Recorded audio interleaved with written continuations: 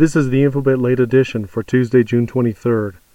A local prosecutor told NBC News a New York prison seamstress helped killers David Sweat and Richard Matt escape from a prison in northern New York by smuggling tools into prison inside ground beef.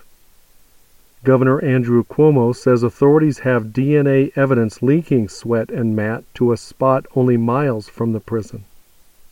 According to the document published by WikiLeaks, the NSA is accused of targeting Jacques Chirac, Nicolas Sarkozy, and François Hollande over a period of at least 6 years.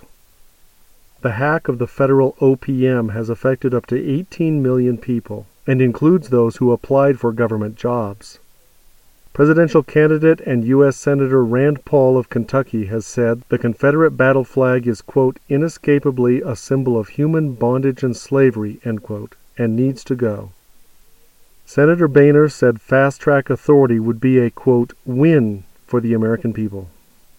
Defense Secretary Ash Carter announced that the U.S. will send about 250 tanks and military equipment to 7 European nations to reassure NATO allies against Russian and terrorist threats.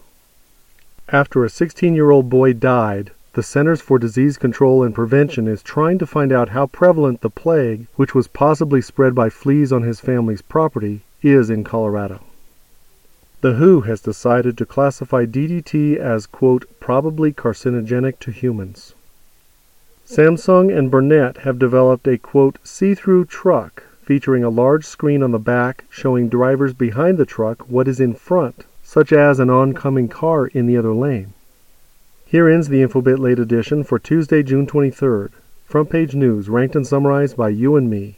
We are a community that scours the web for front-page news, ranks facts in order of importance, and competes to see who can write the best summaries. Result? A readable, useful, crowdsourced newspaper. Finally, a way to crowdsource high-quality content, and a way for you and me to build a new site that's actually useful. Visit Infobitt.com and become an early adopter. Or join the Infobitt Facebook group. Or follow us on Twitter, @Infobitt. That's Infobitt, with 2 T's. I'm Tim Chambers, TBC0 on Twitter. Wherever you go, there you are.